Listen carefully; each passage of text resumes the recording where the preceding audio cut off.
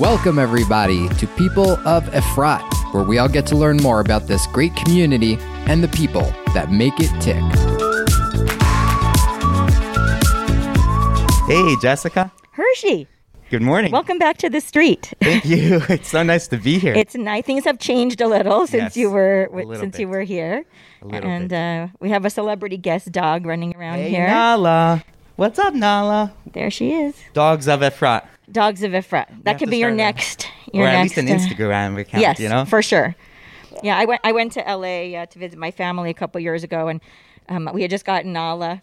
And I remember seeing some woman in a store with a dog that looked similar. And I said, oh, I have a golden. She goes, well, do you have her card for Instagram? And I was like, I am not in Efrat right now. I am back in LA when the dogs have the Instagram accounts. Oh, that's great. So, yeah. Oh, that's crazy. Great. I'm going to lead in with something. I'm just going to talk a little bit, and then I'm going to ask you how you feel about this, okay? Okay. Bring it on. September 25th, 2013. When I sit in our sukkah this year, and this is very apropos because this is... Okay, Hershey's done his homework. This is your sukkah. It is. Here. It's my new sukkah. Yeah. Wow. You know what this is. Yeah, I do. I do. When I sit in our sukkah this year, I can't help but wonder about what our sukkah and our more permanent home, for that matter, will look like next year. I know the ocean air will be replaced with the breezes and perhaps even rain of the Judean hills. In this year of 3-day Yom Tovim and all the cooking that has entailed, I can't wait to embrace the new one-day holidays of our future. But in the sukkah, I begin the mental triage that will inevitably take place in our California home in the coming months. Which items to get to make Aliyah with us, and which will be left behind. For now, the handmade decorations, the photographs, and the posters will make the cut. I imagine our beautiful collection of garden lights will not, as they are cursed with being the wrong voltage. I love your writing. We will leave the walls and schach to shelter another local family celebrations in the future. Before Sukkot began, I read former Chief Rabbi Jonathan Sachs' weekly message, where he dubbed Sukkot the Festival of Insecurity. It's a time that the Jewish people leave our stable homes for the uncertainty of life in the ramshackle structures, as a means to say to Hashem that we know our safety, our livelihood, and our blessings are in His hands. I can't help but be struck with how apt the Festival of Insecurity description is for us now. So much promise to be different for us by our next. So much promises to be different for us by our next Sukkot. We know we are giving up what is on its surface a more secure life, a great community, my husband's strong and enjoyable job, a beautiful home, for what would appear to be admittedly shakier existence. In addition to not knowing what our sukkah or our house or schools will look like a year from now, the peace talks currently taking place add an air of unpredictability to what our homeland will be like by the time we get there. I wake up nights worrying about my children, how they will fare in a new culture and with a new language. I'm going to stop there. It's a much longer article. And wow. And a blast from the past, Hershey. Wow. It's good I have a mask. If I want to cry a little bit, I can just, I can pull it up. Wow. These are like I read this because I wanted to more hit on what does this mean to you now? Yeah. This was 2013. So it's actually, that was, I think, my first blog post for the Times of Israel. That's right. I'd always thought, ever since I was a little girl, I'm like, inside, I'm a writer. I want to be a writer. Right. And, having babies over the years and being busy and a lot of community stuff, I'd been a lawyer a long time ago. I just, it was hard to find time, as it still is, to sit down and write. And then when we decided to make Aliyah, that triggered that in me. I mean, I'd written articles here and there over the years, one here, then a year later, something there.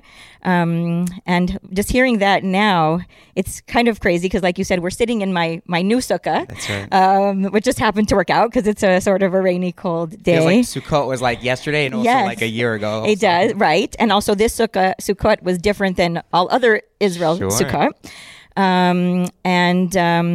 And here it is, not to get into the politics, but it's actually, we're waiting for election results in America, and I referenced that.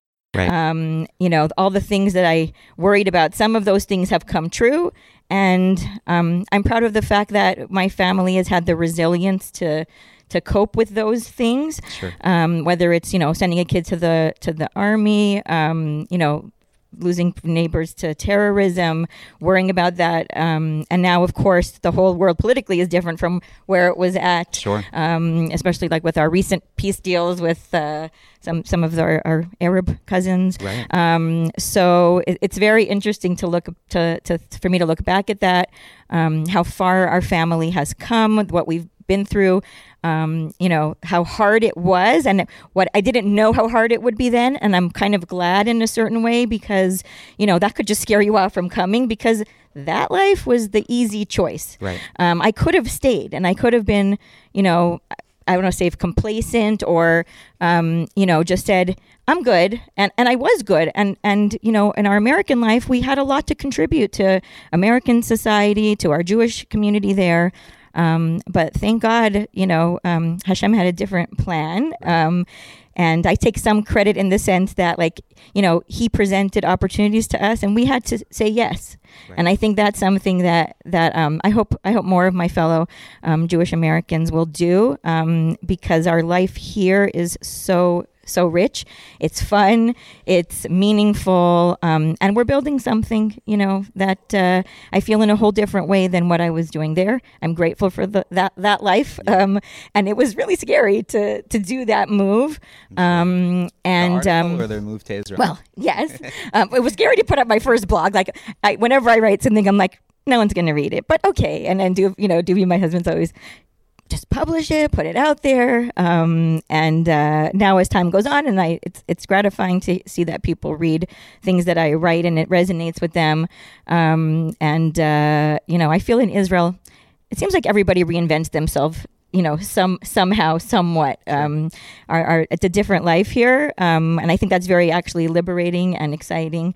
And now I could say I'm a writer, and that's part of me, my American Israeli self that I think I find Israel and Efrat is a muse to me, and inspires me, the life that we have here. So beautiful. Were you always a writer? Like, did you write before this?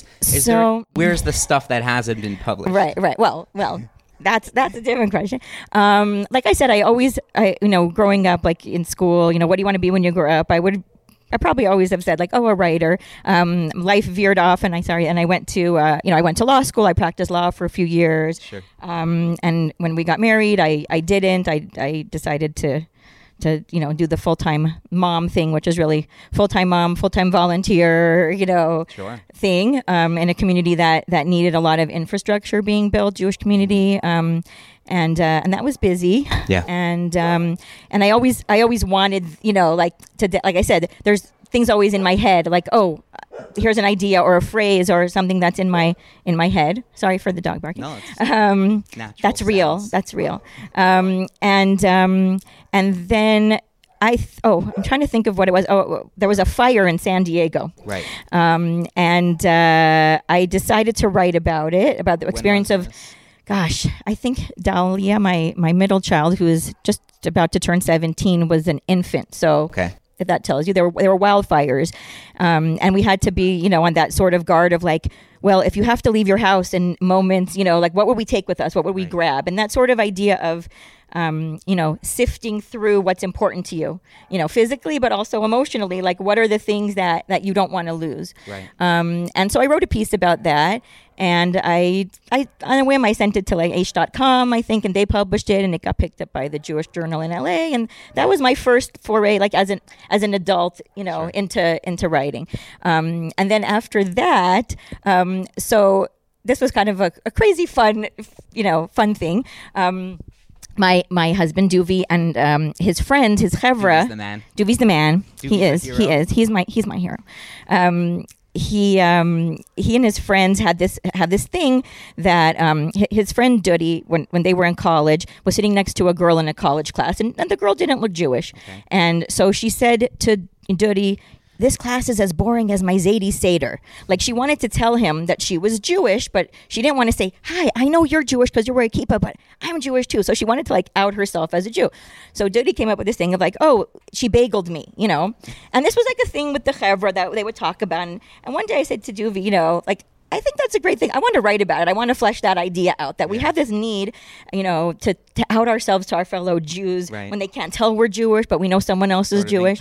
Sort of incognito. And so I said to Dodi, you know, Duvi's friend, can I do that? And so I wrote a piece about that, you know, called The Bagel Theory. Wait, where can I find that one? I never. That's on ish.com. But so here's the crazy thing. So I write this piece about it, and it's basically it's a very cute piece about experiences that we had where, because Duvi wears a kippah, even back in the, American days, we were identifiably Jewish as a family, and people would come up to us, and like at the beach, you'd have a little girl come over on like a Wednesday and say Shabbat Shalom and run away, like just. People have this need to share their Jewishness with other people, and that piece, it was before the current. It was, I think, in probably 2007, so it was a while ago, but it went viral in its way. And even after I made Aliyah, so in the last few years, I get it forwarded to me without my name on it. But that piece, it got in all these blogs.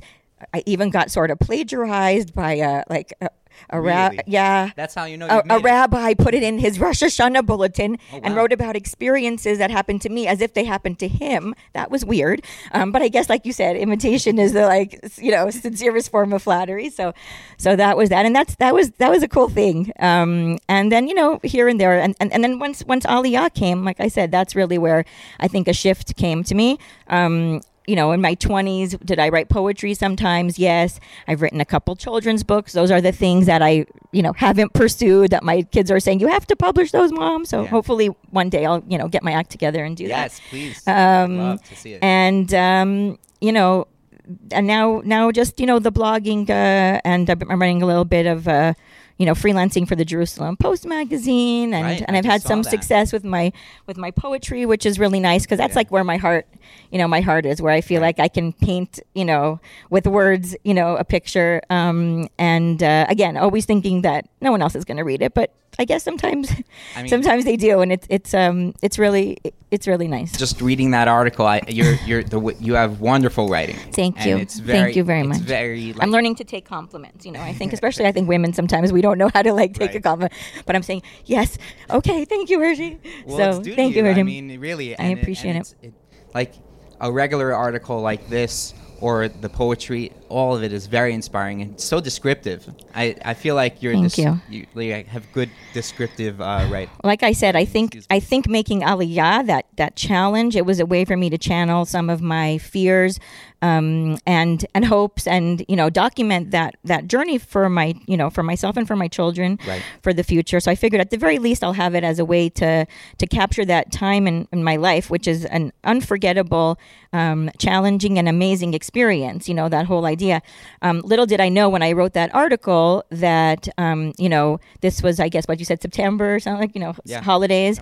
That by the time we would come in July, really like before that the three boys would be kidnapped, and then we spent our a month driving across America as our farewell trip to America. That was glorious.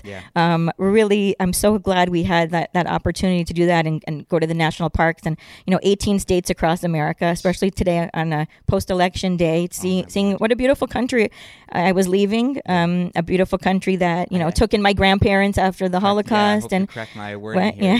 We fell in love with it all over again, and for the first time. Right. I mean, thank you. Beautiful. So that I can't remember which specific, because I wrote a few pieces blogging about that trip. I think one time I literally was sitting on the floor of a motel that smelled like Indian food and cigarette smoke, and my family was sleeping, but I was trying to write something, so I'm sitting with my phone writing that blog post and trying to post it in the middle of, I think that was maybe Utah or who knows what, just that whole idea, like that there was this America that I loved and was grateful for and proud to be a part of. And I hadn't done a lot of those, national parks and stuff like that. So having that opportunity to see parts of it I hadn't seen. Sure. Also seeing family and friends and saying, lehitraot to them. And in the meantime, there was this whole undercurrent of trauma and stress going on here that, could have made us say, forget it. We're not coming right now. Like, a war was breaking out. We haven't seen anything like this yet. We know what Aliyah is like, in a regular situation. Right. And, or like, let's just wait, my Duvie's job was like, anytime you want to come back, like we could have backed out.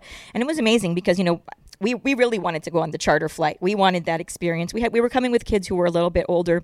Right. And it was really important for us. It was really important for us to be able to share with them why we were doing this and how special it was for Am Yisrael. Mm-hmm. And I feel like going on that flight, even though it's sometimes it's a little more challenging because of bureaucracy, and we were coming from California and the charter flights from New York as opposed to just going from LA, we wanted that like big hurrah and that big welcome home and letting them have that special thing, because I'm sure I'm not the only one who, when you watch those Nefesh B'Nefesh videos, like before you make Aliyah, like you're a puddle, it's, you're verklempt, forget about it.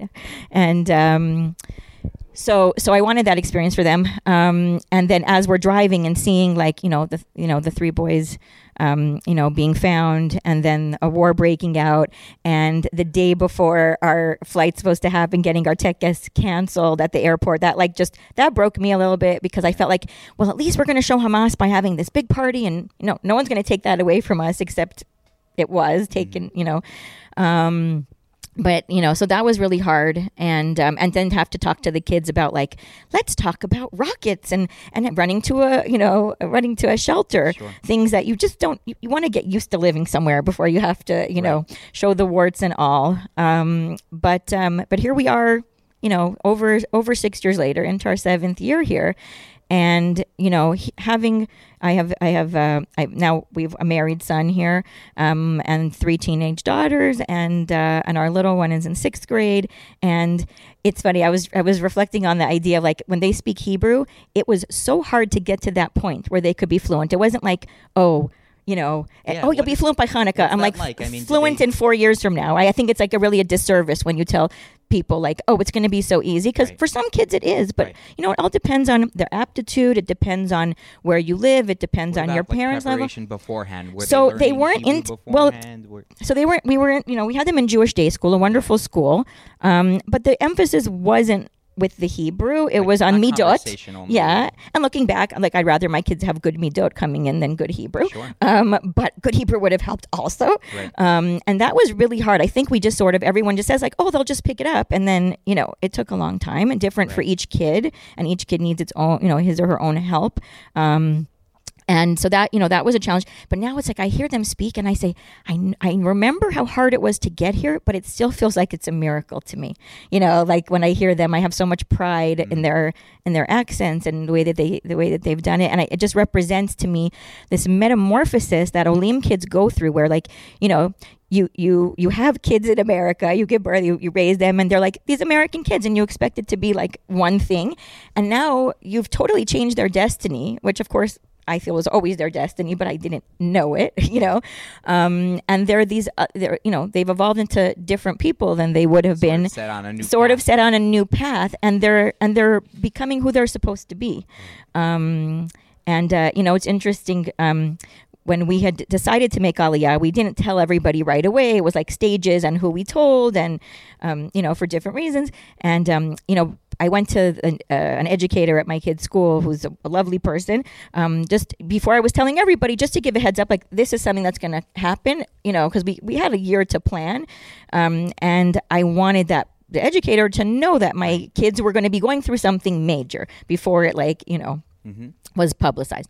And the mindset was, well, did you ask a Shaila if you're allowed to make Aliyah? Because that's a certain, certain people, that's a philosophy certain people have. Sure. And I was kind of caught off guard, because I was ask a Shaila for they anything. Do. And I'm not criticizing that. But for me, I was wait a minute. Well, I don't ask a Shaila to do any mitzvah. Right. Like before that, I'm actually doing the mitzvah. I was like kind of like, whoa, you know. But I think my point of bringing that up was that, you know, that certain people think of that because when you come with older kids, there is a danger there. Like you don't, but there's a danger. Like in any life, like you don't know how they'll turn out in America, and you don't know how they're going to turn out here. You know, religious, not religious, more religious, environment, everything. It's not like when you move to Israel, automatically everyone's, you know, more religious, stays religious. It's not. That's not how it is. But it's not how it is there either. That's correct. You know,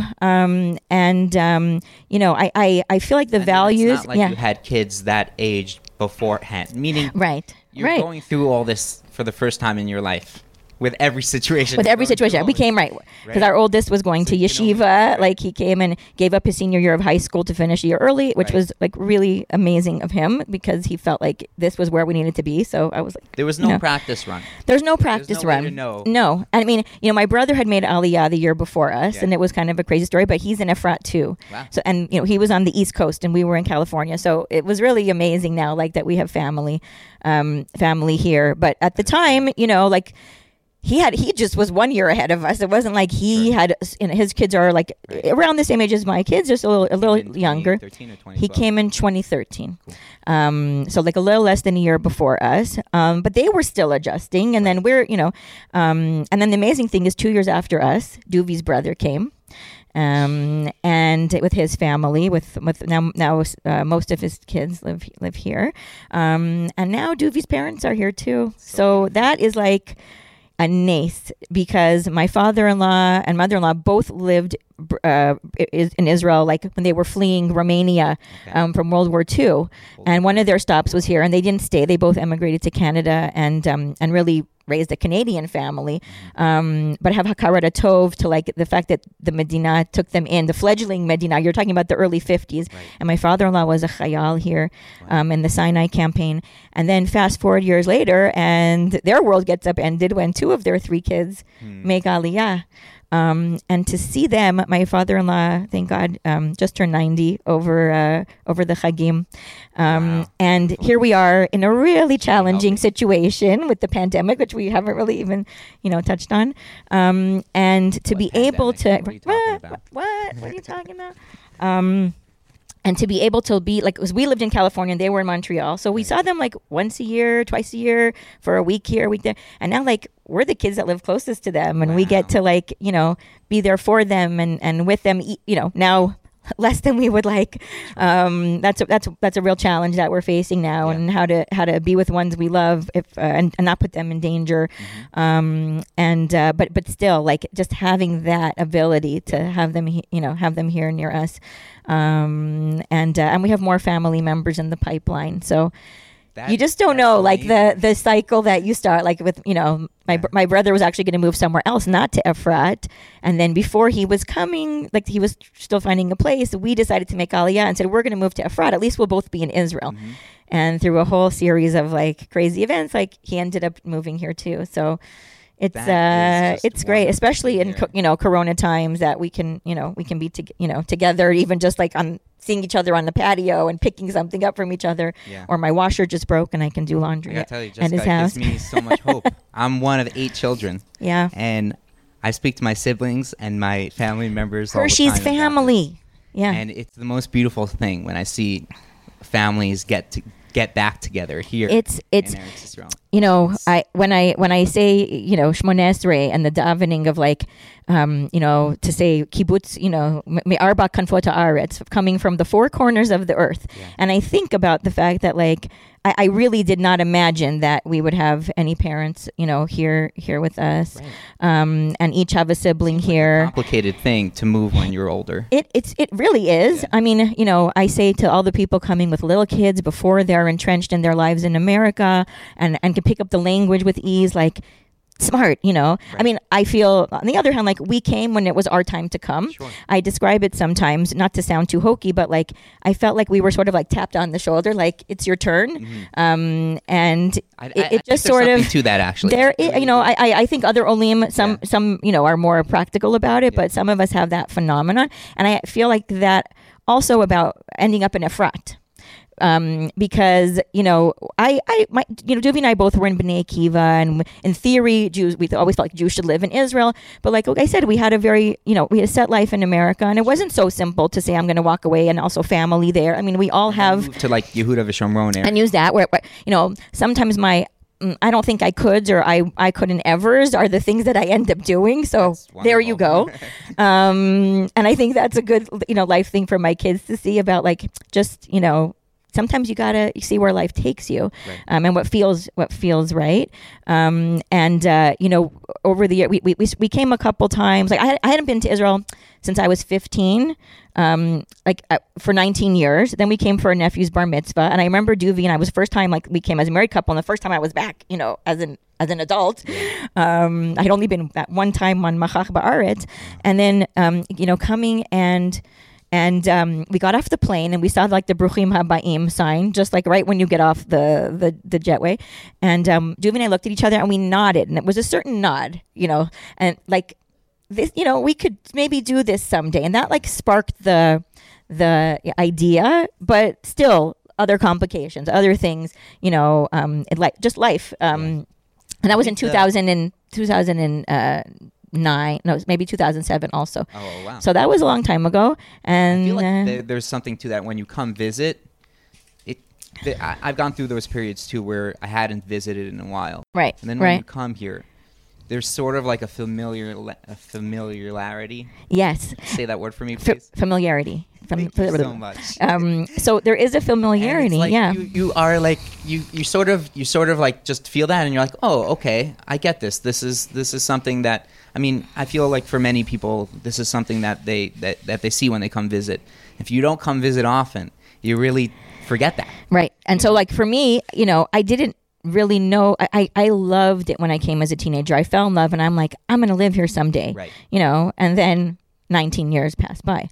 Wow. And not because I didn't care about Israel, but, and also like expensive coming from, and then babies and law school and all these other things. It just got away from me. And then the opportunity came, and we came just with our oldest son at that time. And thanks to the moms who babysat, back at home, back at the ranch.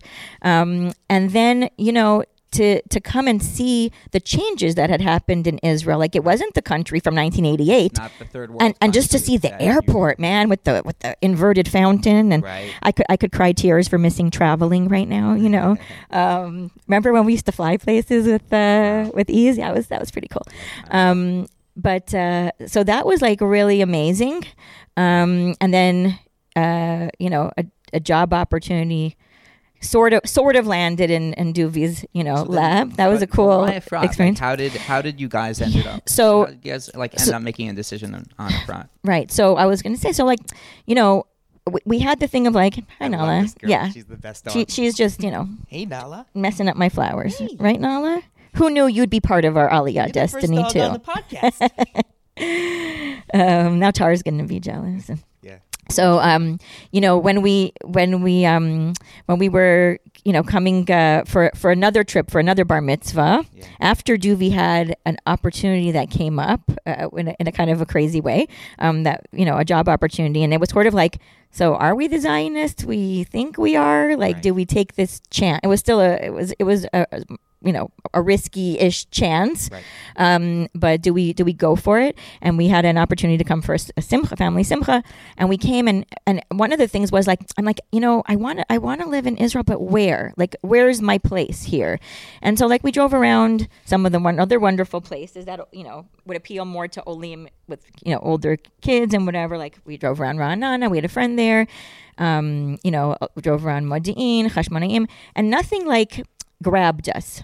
And then we have friends from Montreal. Shout out to the Novoseller family who had stayed with us in San Diego before they were making Aliyah. They were on a vacation, and Duvi knows them for years. And so I actually think I ran into Carol on that trip. We were going to say hi and see them, but we bumped into her in the old city, and she's like, why don't you come for a barbecue? And it was the last night that we were in Israel on that trip. Wow. And so we're like, we want to check out Efrat. We heard that, it's a good place, whatever.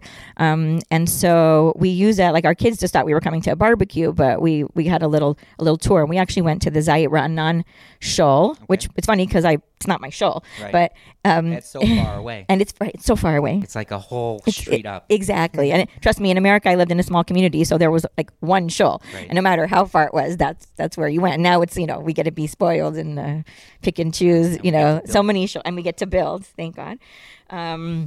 So we stopped at Zayit Ra'anan on our little tour while our kids were getting ready for the barbecue. And we got out and we looked at the view of Yerushalayim from the shul. Yeah. And this was the second nod, like the first one, and that trip before when we had nodded when we got off the plane, like Right. Doovie and I looked at each other and we nodded, like we both had this feeling at that moment that this is where we belonged. Now we're not going to change our whole life just based on that. So that, and then we backed it up with research about like the community and schools and, talking to a friend who lived there. And then slowly I started to realize, this person that I know from America, lives there. And like, Daniel Sass's mom was my math teacher growing up and we lived on the same street. So I started to reach out to people and, who I saw like Shlomo Katz, things like that, who are from LA also, and reach out and figure out like, that, and yes, Efrat, we decided Efrat was the place for us. We liked the fact that it felt like a yishuv, but it had amenities of a city, that it was like in between. It wasn't like, you're going to the middle of nowhere.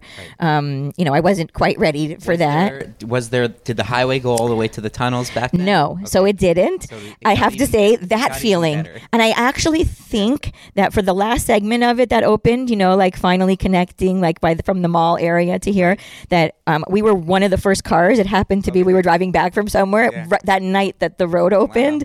And it was It makes so much it was of a like, difference. when you live here, like you want to say Shechianu on like driving on a new road.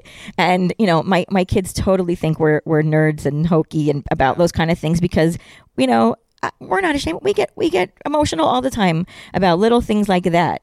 And now seeing like just the new tunnel, being built that's going to make our lives on that same highway. A brand new tunnel and a new bridge. And it's funny, like when you're in the middle at the beginning of the construction, you're like, it's going to take forever, and you almost can't imagine it's really going to happen. Mm-hmm.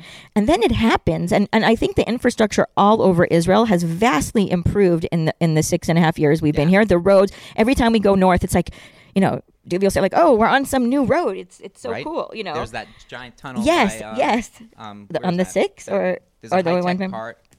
yeah. Yavnei El, Yes, probably. Yavnei El. Yeah. There's a nice falafel man in that mall there. Really? There's like a cool place to stop off, when you're going to One the of my north. favorite things about this podcast and about in general, like See? talking to Building people, and digging, yeah. it's beautiful. Yeah. It's like finding these little niche places. Yes, You know yeah, what I and mean? we're When you totally live here, about you get that. to do that. So one of the things that, when I said, here I was, Wait, I think, follow-up question. please. In Efrat, do you Yes. have like a space like that you like?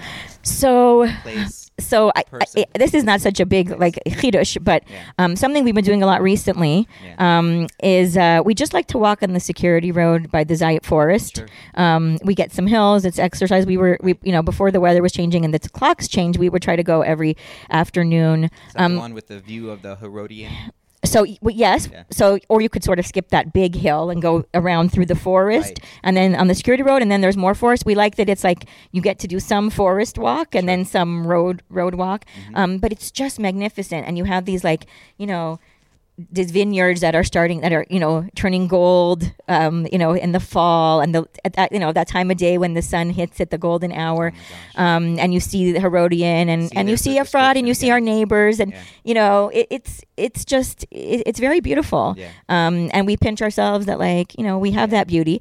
We got to know the 100 meters behind our house really well Right. during the first lockdown. last 6 months. We were very lucky that behind us we have a wadi. We were neighbors. Yes, then, and yes. you'd We would always get the say dogs hi. barking, and we were grateful for that. So that was, I had never gone down to into the wadi Yeah. before that. Yeah. So, one of the things I try to do with all the challenges of of Corona is also look for pockets of good. Yeah. And I would say, doing that whole route there, Oh, yeah.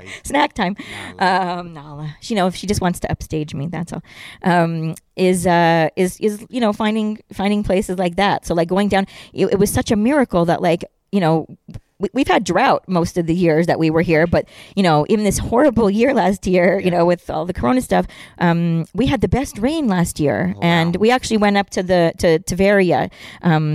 My father-in-law and my husband both really like to follow the rain levels. The level of the Kinneret. It's almost like you can measure blessing when you see that, and it kind of gave me hope. You've seen it low, yes, Yeah. and it gave me hope that okay, this year isn't going to be totally there. There's Right. there's something higher than us that's saying Yeah. there's some bracha, shefar brachot, an abundance of blessing, and anyway, but there was a little waterfall behind the house that hadn't been there, from what I understand before, Right. and when we couldn't go anywhere to have this little miracle of nature of having the wildflowers still.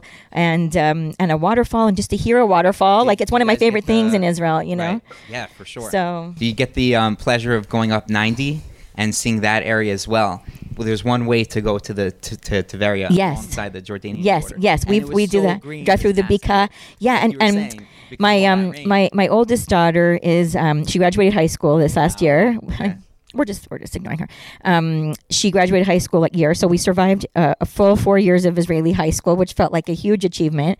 And she is now in a machina, a pre-army preparatory program at in Ein Prat, which is in Kfar Adumim. Okay. And right when Corona was starting to hit, there was a parents' orientation, and we went there, and it, I love the view of in Efrat, with the vineyards and the I call it the zigzag hills with the terraced hillsides and everything. And there you go there, and it's the desert that you think Israel's supposed to look like. And it was the first time I ever saw the hills were all green because of the rain. It was so beautiful. And I looked out there and I'm like, oh wow, my daughter gets to go to spend a year, learning and preparing herself for the army in such an amazing view.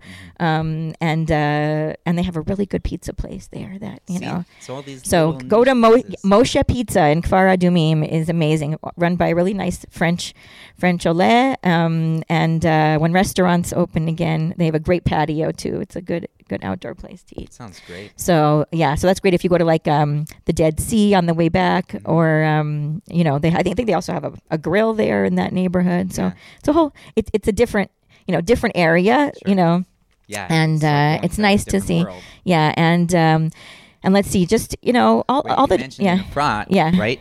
I feel like here we have that too. Even in our little microcosm, It's so true. it's like you mentioned the trees and that little foresty Yes. area and the vineyards. Yes. And then, like you said, there's the wadi, which is a whole different scene. Totally, It's totally. like- And I like to watch the moon rise over the hills behind my house. Beautiful. And sometimes over we there, see yeah. right over there, and sometimes we see Jordan, the lights of Jordan, and we have Beit Did you Lechem ever behind see our another house, country when you lived in So, the West Coast? Were you able to see not that really. far? I couldn't really see Mexico. Yeah. I mean, we lived in San Diego, so it was Not that far, and but- right, and of course I married a Canadian, so Right. it's very exotic. Right. But something interesting I was close to seeing, a border, but not the the border, same. yeah. And then here it's I have a painting in my house. I had a grandmother who was Israeli, Yeah. and she had painted. She got into painting, and she painted a two or three pictures of Kever Rachel from a picture that she had when she was from Palestine at the time, when she was born, and then from later, and one, it just happened to be, because she didn't know I would move to Israel, that one picture went to me and one to my brother. And now we both live in Efrat, and my picture now hangs facing Kever Rachel, which is which is Unreal. crazy. Yeah, because she died before she knew that we would come. So much So meaning so infused much into meaning. it. So it's kind of weird. It's crazy. Like my first year here, I went to Hebron a bunch of times, Yeah. and I wasn't something that I knew that I would be so interested in, but something would pull me there. And it's like very And, accessible from here as well. It's very accessible from here. I haven't been in a while, but but that was cool. And just, you know, I don't take it for granted to be able to like go to the Kotel. I mean, I haven't been actually because of Corona. Right. So I'm like, okay, we got to get back there. And you know, just navigating now. You know, I'm glad that we are past our, you know, a lot of our Olim challenges with the new Corona challenge, and I give huge props to the families who are making Aliyah during the pandemic. Yeah. Because I think it's hard to socialize. You know, if you're being careful about Corona, when you already know people. What do you think? Where do you think the differences are between making Aliyah during a war and making Aliyah during a pandemic? Yeah. So I think about that, you know, because we did come during our own challenging time. Yeah. You know, I think with, you know, the Corona thing, it's very, you're going very internal, like, you know, inside, internal. You know, the kids, we actually have good friends from La Jolla who made Aliyah now during the pandemic. Wow. Kol HaKavod. Shout out to the Greens. Go Greens. And, you know, it's really hard. They have a child who's just starting high school, and it's really hard to do school when you don't know Hebrew so well, and Zoom, you know, because it's hard for kids who do know Hebrew. Right. So I feel like, you know, we one of the things that was great was that we got to do a lot of awesome things, like going back to what I was saying earlier about wanting to show my kids why we're here. I made a list, and I would keep a list of whenever I see a restaurant or a tiyul that looked interesting, I'd make a list, and on Fridays, we chose a school at the time that my kids didn't have school Friday for the first couple of years, and we did stuff. We went out. We went, whether it's a hike, whether it's a museum, whether, you know, we'd hire tour guides with other friends in the first couple of years, and like, you know, make sure that the kids would know why we turned their lives upside down. Right. And, you know, how it was so amazing to link things they're learning in school with where we're at. You're sort of like touring. We were touring. Yes, we did. And I think that was really, really great. Yeah. That was really helpful. People have the opportunity to do that now. I mean, we've opened up a little bit more. Yeah. But it's not the same as then, where you can't, you know, you can't just. But I hope that people do take advantage of that, because I just think there's something about the land here, and you know, I'm from California, you know, born and bred, and that was a gorgeous state. Right. And when I drove across America, gorgeous country. But there's something here that I just feel this like very visceral connection to, with the land, and you know, just being able to go out on a hike, especially when you can't for a while, and then you can. It's you know, it's such an amazing feeling. And to heaven. Yeah, and I think social media, you know, for all the challenges and bad parts, it really helped with our Aliyah because it lets you crowdsource. It let me join our local Efrat Facebook groups, which were like a wealth, staying connected, but like, you know, just a wealth of information about where you get, what you do. This was before WhatsApp was quite as big as it is now. We joke a lot about the free group on the podcast. It's really, but it's very helpful. It's very helpful. It is. Yeah, I mean, Daniel did something really amazing. Daniel Sass with starting that, and also it's the idea of like nothing has to go to waste. Right. One man's trash, another man's treasure. You know, sort of idea. But also the idea that like we're one community, and it's nice to help each other out, and it's nice. It's gratifying when you see something. I'm not you know, aware of other communities. And if they have these, I also don't know. Right. I mean, to me, also like one of the most helpful, amazing things about Efrat to me was Alyssa Harbader. Oh, yes, I'm giving. Amazing. So to me, she was like, "Hi, sweetheart." Alyssa still sends me text messages. Right. You know, she you know, and I give credit to the city for She's funding always that. checking in. She's always checking in, and just, you know, the fact that they'd have these tiyulim for families, for new olim, and the investment in Ulpan for me was really important. You know, it's hard and humbling to be in your 40s and have to, I mean, I grew up religious, you know, and I went to Jewish day school, but my Hebrew was atrocious because I hadn't been in so many years. How do you feel about your Hebrew now? Because this is something that Javi and I bring up all the time with each other. So I'm proud of how far I've come. Yeah. Right. So, you know, look, I think it's great. I think it really would have been hard for my kids and for us culturally if we wouldn't have come to somewhere like Efrat. Right. But I do think it inhibits the Hebrew. I feel like it's like the perfect balance between there being English and you being able to get done and accomplish what you need, but more than enough like Hebrew speakers and pretty much the life that you want to have in Israel, the experience that you want to have of dealing in Hebrew and dealing in the native language. Right. I really feel that too. I feel like, look, you have to put effort into it. It's not going to be like, okay, you're total sink or swim if you don't speak Hebrew. So you have to make the effort. That's right. I remember the first time I went to the Makolet here, I was terrified to speak to the checkout person because it just wasn't rolling off my tongue, even though I had some Hebrew, you know. But I didn't go to a seminary for the year. I didn't, story. you know. When I was in yeshiva for the year, I walked up to the butcher and I asked him, like, you know, I was trying to figure out when he's going to be open. So I'm like, atata puach? He's like, I'm not an apple, bro. Right. We all have those, like, you know, I think they're called like malapropisms or something, where like you mix the word around and you know, and you're like, oh, I think I just asked for, you know. If you didn't get enough sleep the night before, forget it. You know, I think, you know, you could ask for a duck instead of a faucet, or, you know, my kids and I always joke about like chativa, which is like, you know, when you're in the middle school, the chativa benoni, and the chavita, which is an omelet. So we have, you know, when they were in middle school, my girls and I would, you know, tongue in cheek be like, oh, you need to go to the omelet now when we know we're going to middle school, you know. So we tried to like make it, you know, some fun in all of that. But I think that, you know, not having to do everything in Hebrew right away, but having a place that, you know, wasn't just the initial olim zchuyot, like the what we were entitled to go to Ulpan. My first year, I went to like 3 days a week in Migdal Oz. They had like a regional Ulpan, and that was like 5 hours a day. I hadn't been in school in a really long time. That was hard. But it helped me a lot. And then, you know, the city invested more and said, you know, we'll do Ulpan La'inyan, which was conversational and only a few hours a week. Right. And I said, you know what, I'm going to push myself because I want to show my kids that I'm struggling to. And I also don't want to be somebody who will never speak Hebrew. Right. So it's funny. Sometimes I feel like I really get it. And other times, depending on who's speaking, they could be speaking really fast. And I'm like, I don't know what they're talking about. We've watched some Hebrew TV, and I remember watching Shtisel, and I would watch it in Hebrew with Hebrew subtitles and pause it. I loved Shtisel. And I'd pause it, and then I would like read the, you know, subtitles if I had to and look up the words. And like, you know, we used it as like another ulpan. Sure. The Jerusalem Post insert with the Olim Hebrew is a really good tip, I think, for people. Another quick funny story. Yeah. Like the Hebrew we've been acclimating, you know, it's been great. But every once in a while you have these things. Yesterday, 2 days ago, we switched our cell phone plans. Oh. Long story short, there's instructions that they send to you. Okay, before you put your SIM card in, do X, Y, and Z. So we go ahead and we do X, Y, and Z, but it never tells us to put our SIM card in.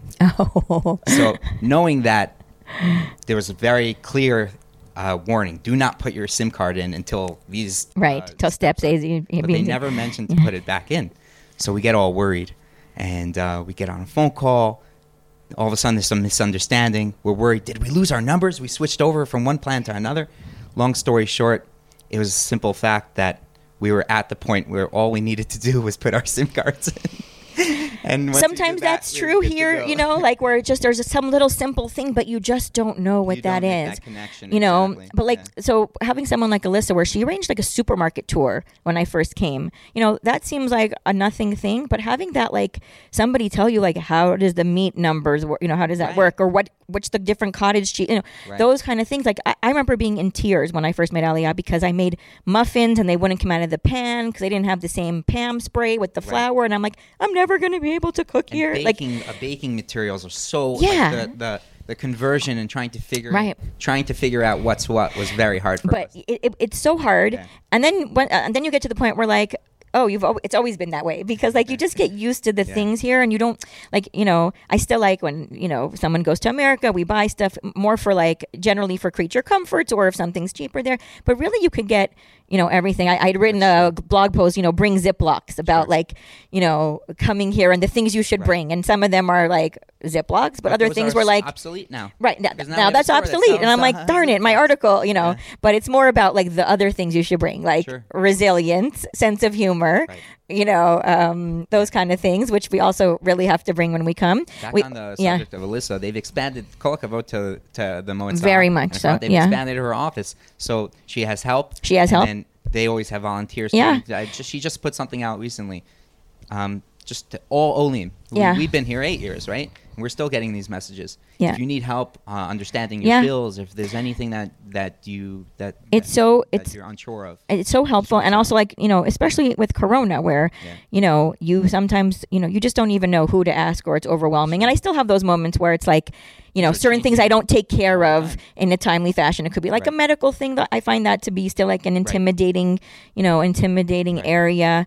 And sometimes I'm very much an Ola, where I'm like, I'm just putting in Google Translate and I'm not even going to try. And other times I'm like, I understand it better in the Hebrew now. Right. And I forget sometimes that I really do, funny. I totally relate to that. It happens where you put it in the Google Translate, you're like, that can't be what this means. Right. So, but now, like, and I feel for the kids, for the years that when they first came and they just had to like sit, and not understand anything. And now, like, if I sit in on a Zoom and it's in Hebrew and I'm like, oh God, like, Jessica, I want to move on a little bit. Let's do it. Some of your writing and poetry, some specific things. I'm going to work backwards. And please just share with me. I feel like this is your writing, Jessica Cooper.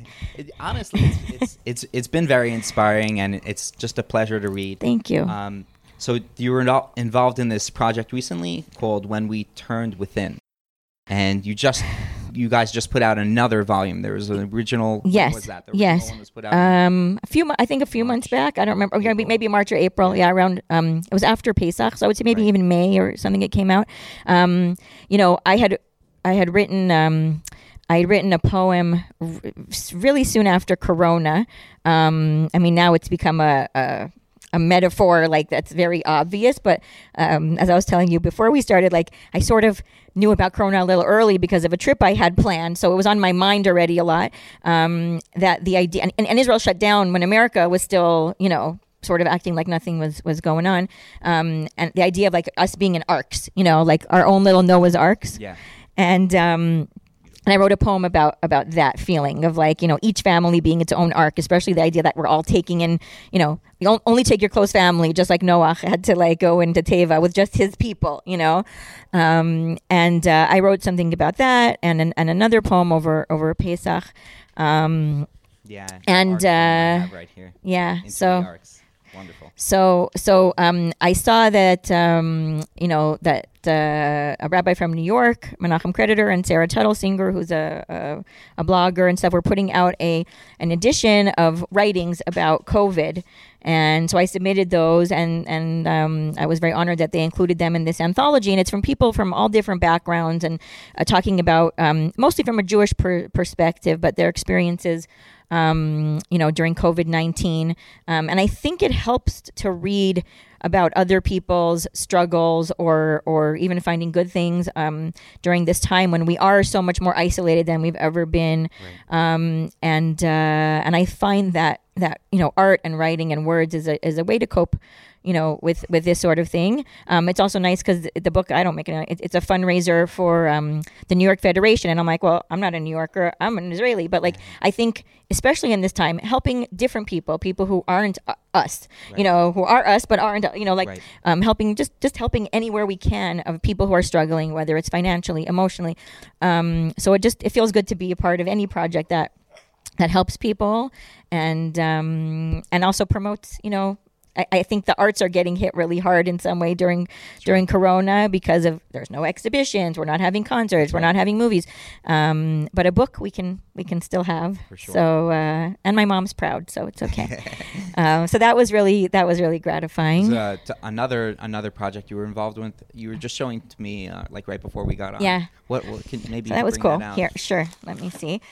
So one of those poems, that's included in that anthology. Yeah. There's a wonderful artist whom I actually met her on an Efrat Olim tour. Right. There was an Olim tour to explore some women artists, and Alyssa had arranged this trip, and we went to the Ticho house and learned about Anna Ticho's art, and then we went to this woman Andy Arnovitz's house, and I thought she was really inspiring. She does this really amazing conceptual art and about different things of her about Judaism and being a woman and all these things, and I loved it, and I actually I don't mean to embarrass her, but I was so inspired by what she did. I wrote a poem about her. Oh, wow. That I didn't think would go anywhere, but I sent it to Alyssa as like a thank you about my experience of like experiencing her art. And so she sent it to That's the all Alyssa artist. needed. Yeah. And then, so I connected with this artist who I just went to her house as part of this tour. Right. And now we're friends on Facebook, and she read one of my poem that I had posted just on my Facebook feed. And she asked if she could turn it into an artist book. And you know, it's really beautiful. Oh, where did it go? It's beautiful, but I lost it. You know, that's really an honor to have her make art out of my poem. And here, maybe I don't know. Here, I'll pull it out. You can pull it out for me. Actually, here I have one. It's really beautiful, and I think it was nice to see that something I wrote could help trigger somebody else to make art out of it. Here, I'll let you be the Vanna White. Right. And it's my poem called In This Strange Springtime. And it's really beautiful to see those beautiful watercolor pictures. And Andy sells those. It was like a limited edition. And I'm happy that I have that souvenir for myself of this time. So that was cool. And now it was actually interesting. I got a message, from someone whom I haven't met, who's like, "Oh, I read your poem from Andy, and I want to do a musical piece about it." Wow. So we'll see if something comes of that. Somebody from LA whom I'd never met before.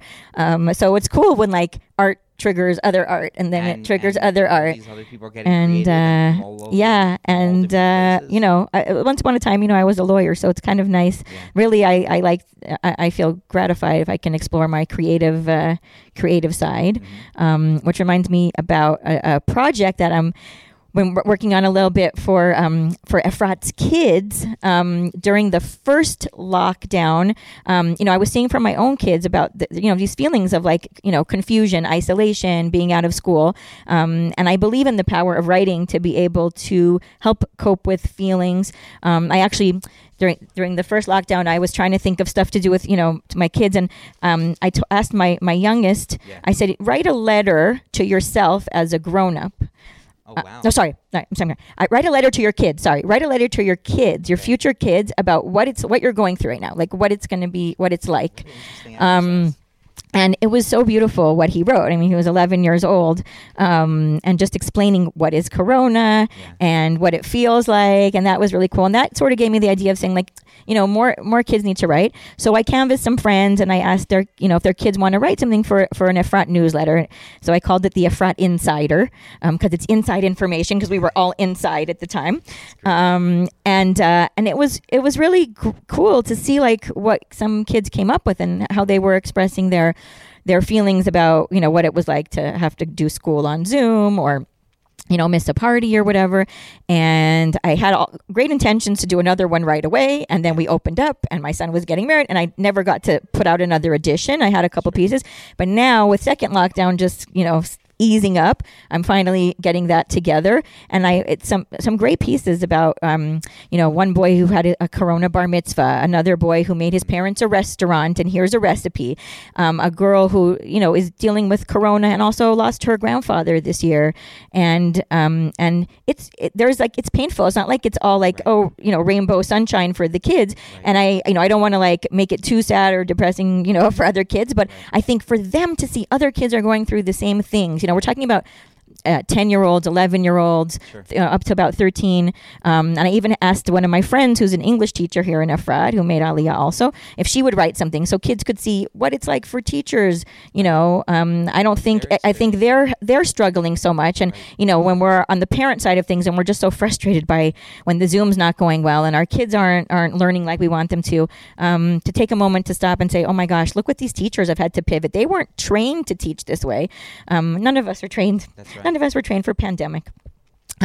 So anyway, I hope that'll be out soon. So and that when you put this out, you put it out digitally. And so I put it out digitally the first time, and I messaged it to Alyssa. Yeah. Now, and this time now she reached out to me. She's like, "Were you the one who did that newsletter?" So I think she's going to help distribute it, and she's really supportive of that. And I think she shared it with some other cities in Israel to give ideas that of something people could could do. We also have like, word search and some jokes from the kids. So it's not all heavy, heavy stuff. One kid's writing about when they lived abroad, in Singapore. So it's like, last time my son wrote a little science piece on what's a pangolin, because right when Corona came out, it was like, where did it come from? And maybe it came from this weird animal, the pangolin. So it's like, trying to teach something, and we can learn so much from our kids in this, in this situation, how they're handling stuff.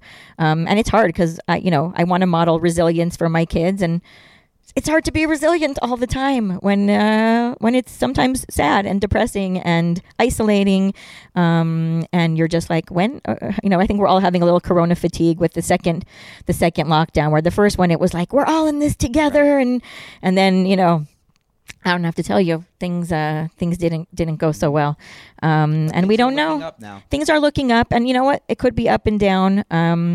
We just want to get through with our health. With all these things help, though. I think so. The podcasts and videos and human interactions where we can. I mean, I'm grateful now numbers are down and we could be a little more open. Right. But we're slogging through. Sometimes I feel like we're doing great, and sometimes I feel like we're not as much. Congratulations, you're human. Exactly. And I think it's important to acknowledge that. I mean, one of my kids was struggling with school, and just needs more teacher teaching, and not like just like, oh, here's a little video, now do the assignment.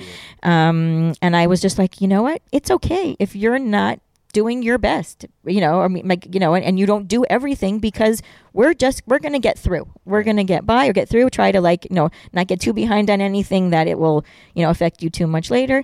But telling them that it's okay, because life isn't normal, and acknowledging that even our new normal isn't normal.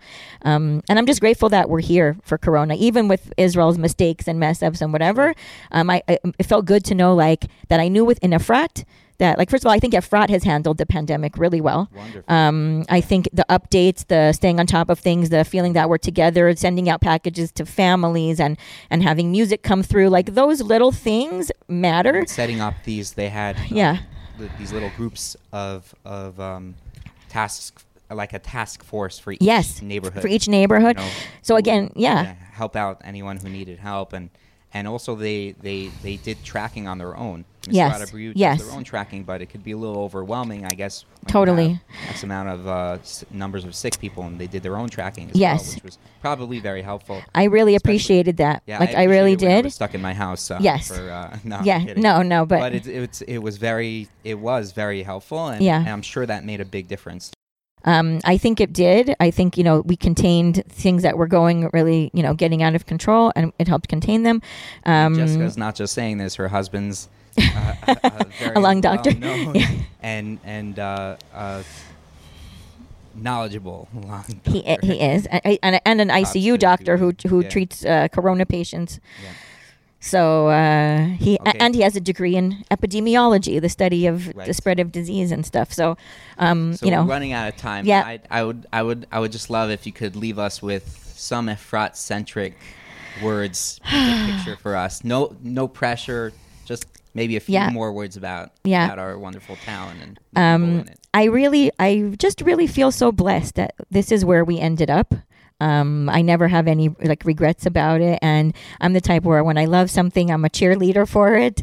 And with Efrat, I do that wholeheartedly. I really think it's a special place. I mean, I think there's a lot of amazing communities in Israel, and this is my community. Right. And I think the mix of people, I say, is really interesting, as you know, because now you interview a bunch of them. Yeah.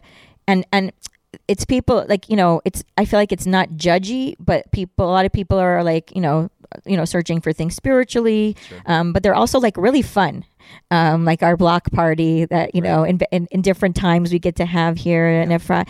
There's a lot of community spirit, can do, sharing.